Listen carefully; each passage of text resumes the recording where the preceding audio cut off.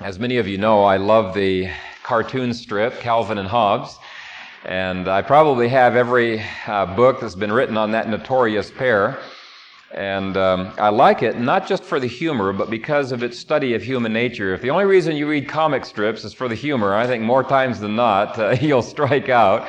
A lot of the comic strips are not real funny, but I think there's a lot of depth to some of the comic strips that are out there. And I think that's true of Calvin and Hobbes.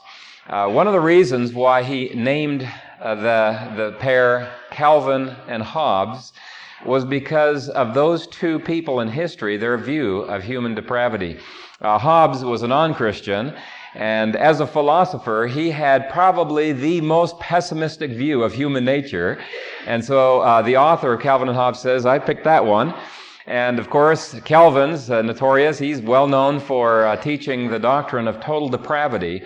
So this author of this comic strip, even though he's not a Christian, he had I think a very insightful view of human nature, and he portrays it on almost every page that he comes to.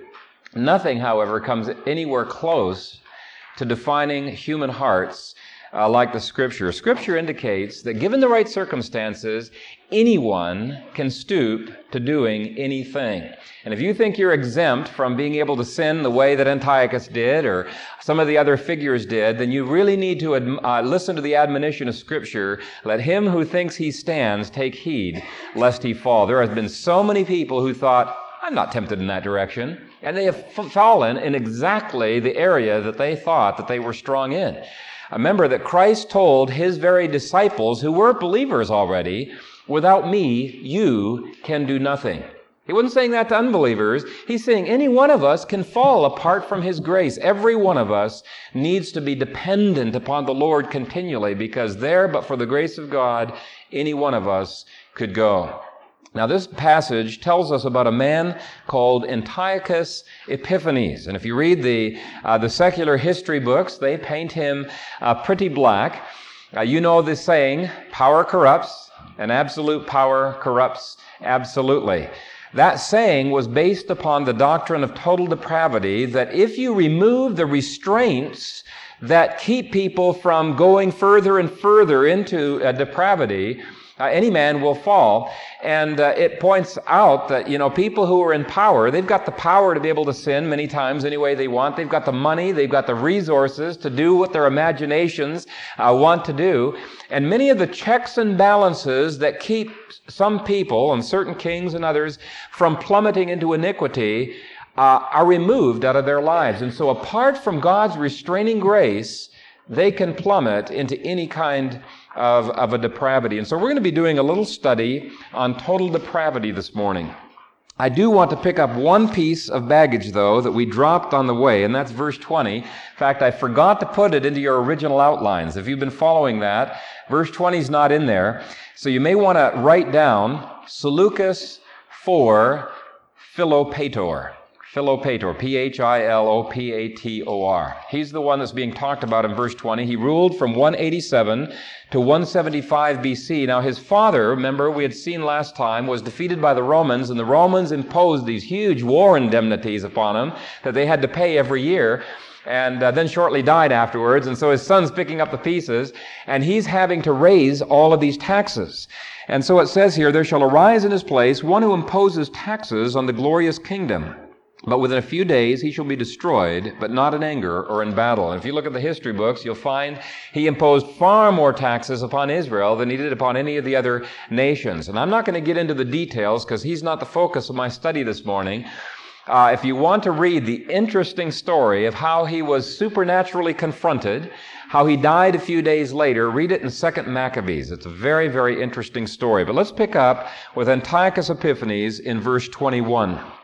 It says, and in his place shall arise a vile person to whom they will not give the honor of royalty. Antiochus was not supposed to inherit the throne. He was the brother to Antiochus the Great, but Antiochus the Great's son was supposed to inherit it. They certainly did not give the throne to Antiochus. In fact, Heliodorus at that point was on the throne. He had taken the throne. Verse 21 shows how Antiochus seized the throne. It was not with war. It says, "But he shall come in peaceably and seize the kingdom by intrigue." By intrigue. Antiochus came into the capital pretending like he was just watching over the son that he was bringing from Rome of the former king, and professing to have no other intentions than to be going along with the present government that was there. But unbeknownst to most of the people in Syria, he had been doing some groundwork behind the scenes through flattery, through promised bribes and gifts should he get onto the throne, through playing one power off against another. He had gotten the siding, the king of Pergamus, key Syrian figures, and the government of Rome. And so when he comes into Antioch and he says, "Okay, I'm king. Here's the cards I'm putting out on the table, and here's what's going to happen to you if you don't let me be king," Syria recognized they didn't have a whole lot of choice. And so peaceably, through intrigue, he was able to seize the throne. Before I go on to the next verse, I just want to comment briefly on God's evaluation of him right there. Antiochus saw himself as God manifest, and that's what the name Epiphanes means. That was a title he gave to himself. He thought pretty highly of himself. God's evaluation, though, was that he was a vile person. It says there, "In his place shall arise a vile person." And I think that is the kind of contrast that goes on in every human heart. We think pretty highly of ourselves, and yet God describes us as vile and full of iniquity. And the greatest need of the day today is not self-esteem. Even people who think the worst of themselves and are coming into counseling do not quite think bad enough of themselves, because they're still thinking there's got to be something in me that you can pat me on the back about and make me feel good about. They're not seeing their total depravity that makes them look and see Jesus Christ as their only solution. And so we need more Christ esteem, less self-esteem. But I think we think far too highly of ourselves than we ought. You may not always have the power to get your desires. You may not have the kind of money to spend that Antiochus did to promote your desires, but Scripture indicates every man, woman, and child is vile. Psalm 14, verse 1. Psalm 51, verse 3 says, "They are corrupt, and their ways are vile. There is no one who does good, no, not one." And so in a very real sense, every human is a little Nero, a little Hitler, a little Antiochus, a little Stalin. And you may think, that's going a little bit far, isn't it, Pastor? Surely infants and little children, aren't they innocent until the time of accountability? They don't need a Savior, do they? And yet the Scripture indicates, no, infants, even when they are in the womb, are full of iniquity. Isaiah 1, verse 4 describes children as children given to corruption. Psalm 58, verse 3 says, "The wicked are estranged from the womb." They're estranged from God, even in the womb. They go astray as soon as they are born, speaking lies. You see, sin clings to us like tar right from the time of conception, and nothing but the blood of the Lord Jesus Christ can remove that from us. When I was at Covenant College with Kathy, there was a series of lectures that a special speaker had brought in on Jonathan Edwards. It was John Gerstner, who's an expert on Edwards. He studied him his whole life. And he was relating this one story in one of the lectures of a woman who came up to Jonathan Edwards and had this cute little cuddly baby in her arms and was saying, isn't he such a sweet angel? Or something along those lines. And an innocent baby. And Jonathan Edwards purportedly say, "Madame, that is a little viper." A little viper kind of popped her bubble there. And people got kind of a chuckle out of that. And Dr. Krabendam in the back, he waved his hand. He wanted to be recognized. And Dr. Gerstner says, "Yes, Dr. Krabendam." And he says, "Well, it may be that our covenant children are little vipers, but they're little vipers wrapped up in covenantal diapers." And he was pointing out that, yes, Our children are depraved, but God has claimed our children to Himself. Our children are not in a no man's land, and they need God's grace. And they need salvation every bit as much as Antiochus did, every bit as much as adults do. But the Scriptures describe our children as vipers, as vile, as filled with uncleanness, little Hitlers, little Antiochuses. They are not innocent.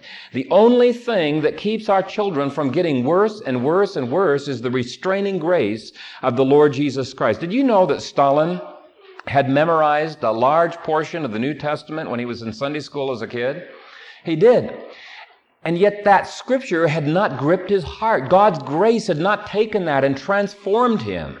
And we must not ever, ever ignore the salvation of our children and think, because of some supposed doctrine of accountability, that our children aren't accountable, that they're innocent or something like that, that we don't pray diligently for our children's salvation and present them to the Lord and say, "Oh Lord, regenerate them," because nothing but the regenerating power of God's Spirit and the blood of Christ applied to our children can save them. They are in need of salvation, and do not neglect that on behalf of your children. But every human heart not only resembles Antiochus in being vile in general, but expresses the same kinds of crimes that Antiochus expressed against humanity. Now, we're probably not as clever as Antiochus was. He was an extremely gifted, talented man in the expression of his evils, and we're only going to get through half of the passage today, and I just use that part for illustrating depravity. But let me just give you a couple of examples in the Scripture that speak, first of all, of the same kind of rebellion that Antiochus expressed as existing in the hearts of every human. It says in Job, "Man is born to trouble as surely as sparks fly upward." Isaiah 48, verse 8 in the NIV says, "Well do I know how treacherous you are. You were called a rebel from birth." Called a rebel from birth. Now, if we are rebels against God from birth, then you can understand how Antiochus, with all of the years' experience that he had, was quite skilled at rebellion. And there's several examples of rebellion in this chapter, but verse 21 shows one. He seizes the kingdom by intrigue. He was not the rightful heir to the throne. He seized it by overthrowing the authorities that had been put in place already by that country. Later, we're going to see that he deposes and later murders Onias, the high priest. But there was a sense in which he was taking the throne of authority through his own powers. Every time we sin, we do something far worse. We are seeking to dethrone Almighty God and say, "I'm going to sin irrespective of your decrees. I'm going to sin because I have put myself in the place of your throne." That's what every sin is. It is rebellion against Almighty God. Let me give you one description of sin from the Scriptures, and it shows how we vaunt ourselves against God. "Though his haughtiness mounts up to the heavens, and his head reaches to the clouds, yet he will perish forever like his own refuse." Sin is ultimately rebellion against God, and that treason deserves the death penalty.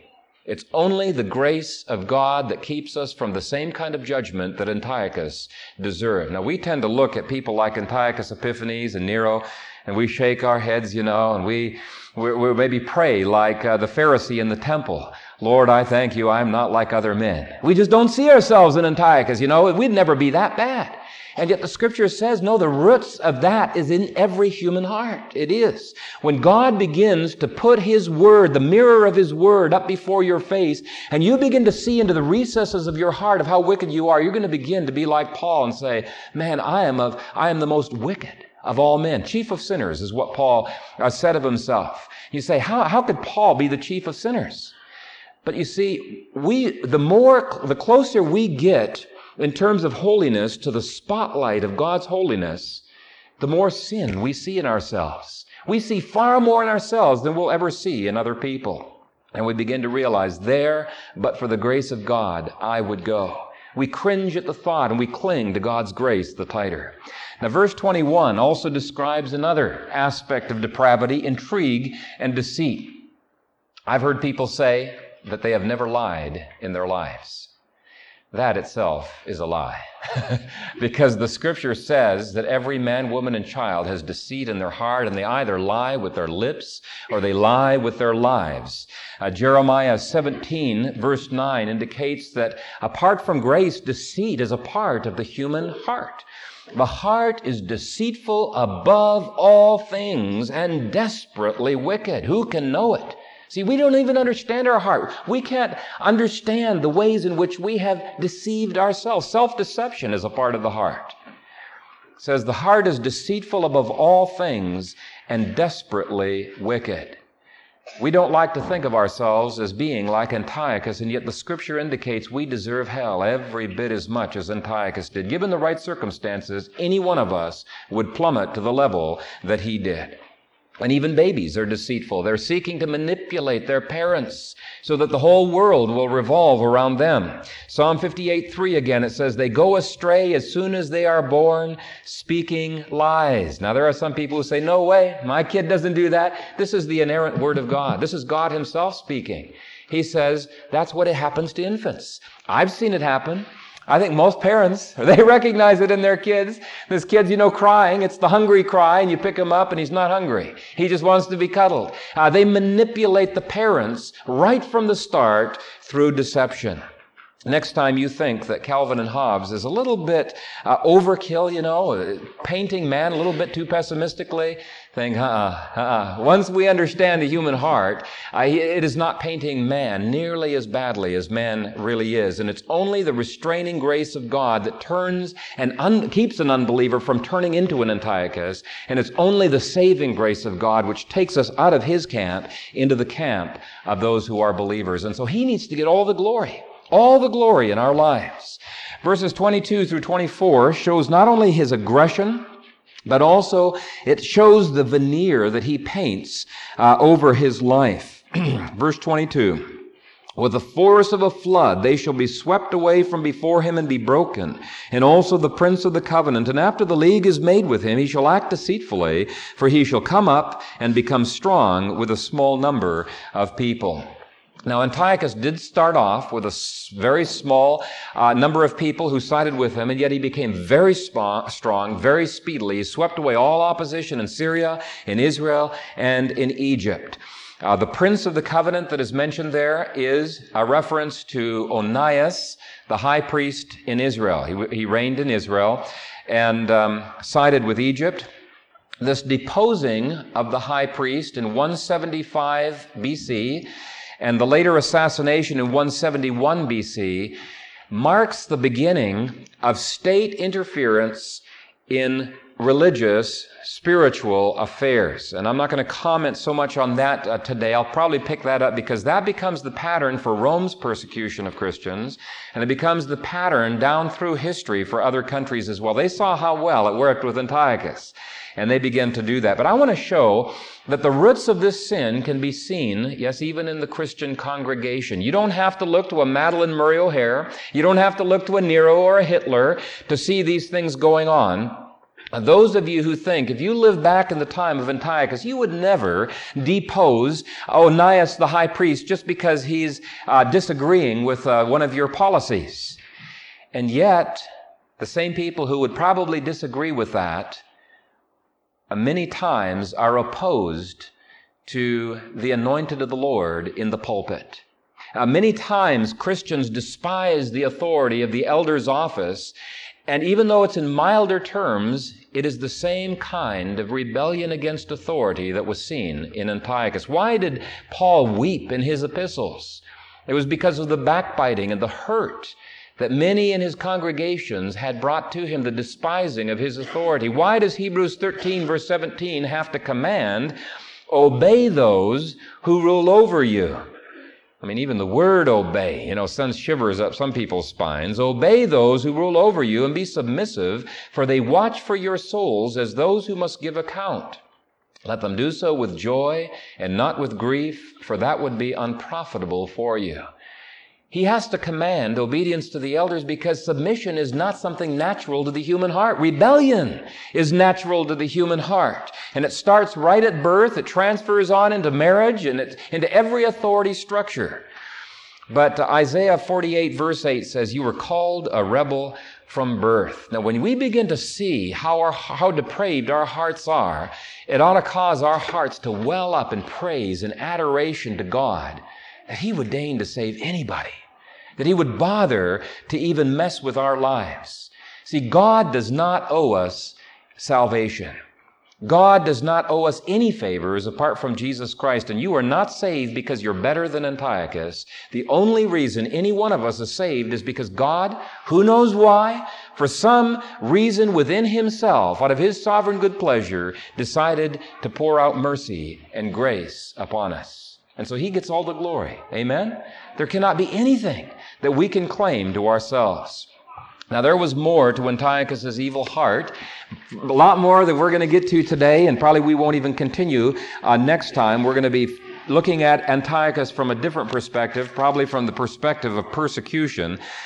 But you know, the more we grow in our lives, the more and more we are going to recognize the depravity that lives there.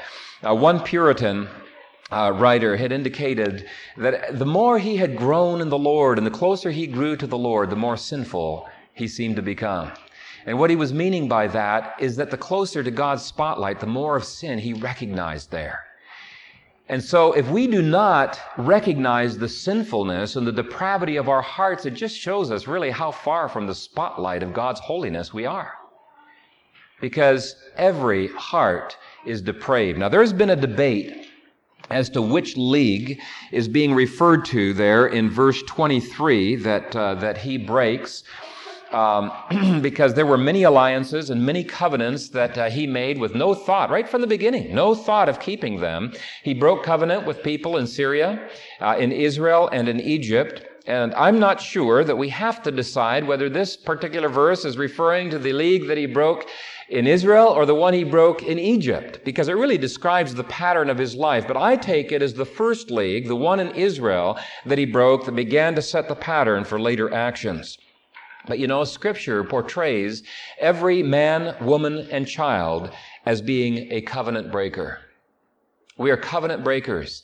In Adam, who was our federal head, God can justly judge us as being covenant breakers with Him.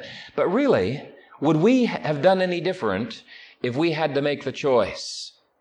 Let's just examine our lives for covenant breaking. When was the last time that you went back on your word? You said you were going to do something and you never followed through. When was the last time that you were late to a meeting that you said you were going to be going to? Or when was the last time you let your kids down? You made some promise to your kids that you were going to take them out on some outing, or you were going to do this and that, and you did not follow through on that. When was the last time that you bounced a check?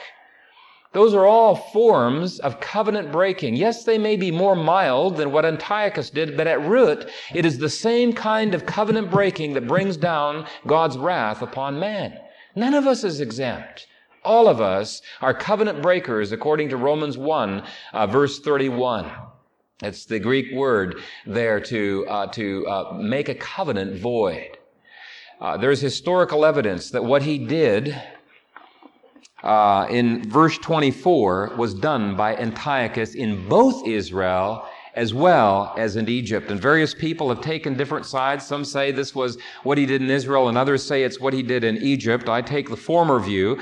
But the point is, it's a general description of the way he worked. Verse 24 says, "He shall enter peaceably even into the richest places of the province, and he shall do what his fathers have not done, nor his forefathers. He shall disperse among them the plunder, spoil, and riches, and he shall devise his plans against the strongholds, but only for a time." Antiochus, while being extremely selfish, gave every appearance of being extremely generous. And that's not a contradiction. Because his motives in handing out all of this wealth was precisely to get people into a position where he could take it right back again. He could destroy them. Initially, he gave out enormous amounts of wealth to people to curry their favor, far more, according to the secular history books, than any of his forefathers had ever done. Enormous amounts of money. And through the gifts that he gave, through the generosity, the flattery, the charm, the graciousness, he appeared to be pretty nice to some of these people. But this verse says the reason that he was doing that was to destroy and to take those very strongholds that he was being nice to. And you know, that hypocrisy is also something that is common to the human heart. We may not be as good at it as Antiochus, but is it not true that we tend to be very gracious and generous and nice up front with people that we don't like, and after they've left, we maybe cut them apart? Why do we feel the need to be gracious to them, to put on that facade before their face? Because it's to our advantage. It'll benefit us to do it. And so our generosity has selfish motives. You can see that it is not a contradiction at all. There are some who can see sin in others. They can't see any sin in their own lives.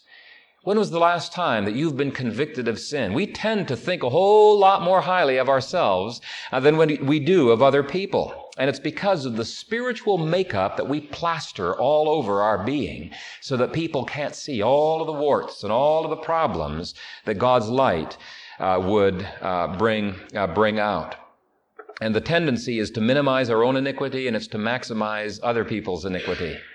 Now examine your own hearts. Those of you who have been in car accidents, what was the first impulse of your heart when you got into that accident? Was it not to, how do I explain how I really was not at fault here, or at least to minimize my fault and to paint the other person as really being maximally at fault? I mean, that is the natural impart of our hearts, unless God's grace is working in us and taking us in the other direction. Some of the traffic reports that police departments have put out are just hilarious. The kinds of stories that people give as to how this accident happened, which absolutely could not be true, because they're wanting to paint themselves in as good a light as possible. We like to cover our transgressions, and one of the ways that we do it, if we're evil in a given area, we try to cover that over by being generous or by being good in another area. That was one of the things that Antiochus did. But you know, when we cover our transgressions, the scripture says we will not prosper. That was true of Antiochus. It'll be true in your life as well. It says here that he brings that facade to an end at one point in Antiochus' life. There came a time, well, all the pagans recognized exactly where Antiochus came from. They were no longer fooled. He called himself, he gave his title Epiphanes, which means God manifest. The pagans began to call him, instead of Epiphanes, Epimanes. It's a similar sounding word, but it means madman. And that is what the nature of all sin is. It is madness, it is folly, the scripture says, to sin. Why do we do it?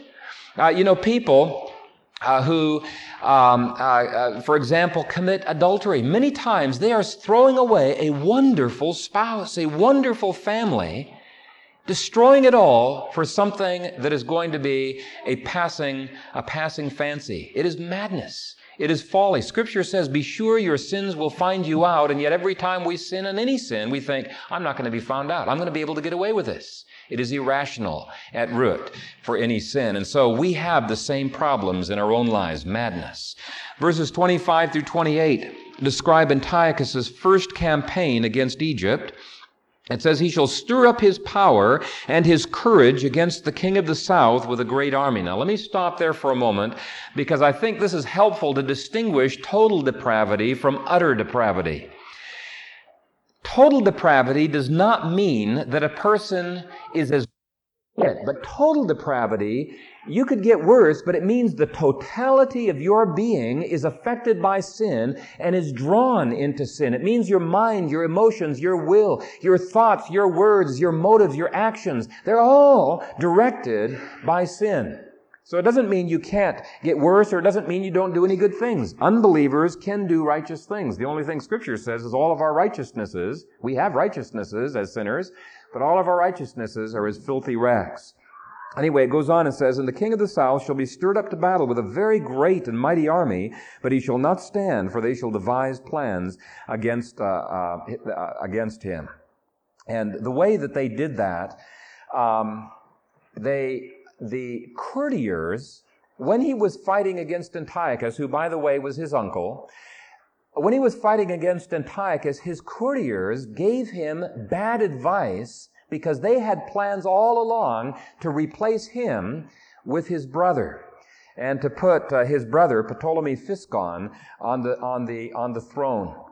And so verse 26 says, yes, those who eat of the portion of his delicacies, that would be his courtiers, the king's courtiers, shall destroy him. His army shall be swept away, and many shall fall down slain. Not only was there the slaughter mentioned, but the replacing of him with his brother. And at this point, when he flees from the Egyptians, Antiochus, his uncle, who had been fighting against him, takes him in, and he pretends to be looking out for his interests and professes friendship and makes a big deal about the blood ties that they have together. And he says, I want to put you back on the throne. That's rightfully yours. And they work together some kind of a treaty. But Philometor, the one who was on the throne and now is off the throne, he does the same thing with his uncle. He wants to use his uncle just like his uncle wants to use him. Antiochus wanted the throne for himself, and he figured he could use Philometor to that end. So they both make an agreement to conquer Egypt together and to put Ptolemy Philometor back on the throne. And it says in verse 27, both these kings' hearts shall be bent on evil, and they shall speak lies at the same table. You know, it's just remarkable when you realize how many years, verse 20 was already 362 years it was prophesied before the events took place there. And some of these events, the details that God gave just highlights the inspiration, the authority of Scripture.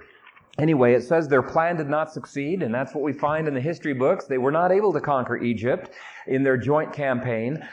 Instead, he was able to get all the way to Memphis, and so Antiochus crowned him as king in Memphis over part of Egypt, and his brother Ptolemy Physcon ruled from Alexandria. And their goal would not be accomplished until God's perfect timing. So the last phrase there says, for the end will still be at the appointed time. In God's timing. We can never push things beyond that. Now, I want to briefly comment on how these relatives used each other with flattery and pretense, but never had a love for each other. We rightly think that's despicable that an uncle would treat his nephew like that, like Antiochus did, and yet we find the same kinds of problems even in our Christian conduct, many times in Christian circles. Let me just give an example that you could perhaps relate to. Do you manipulate your children into obedience, or do you instruct them in righteousness?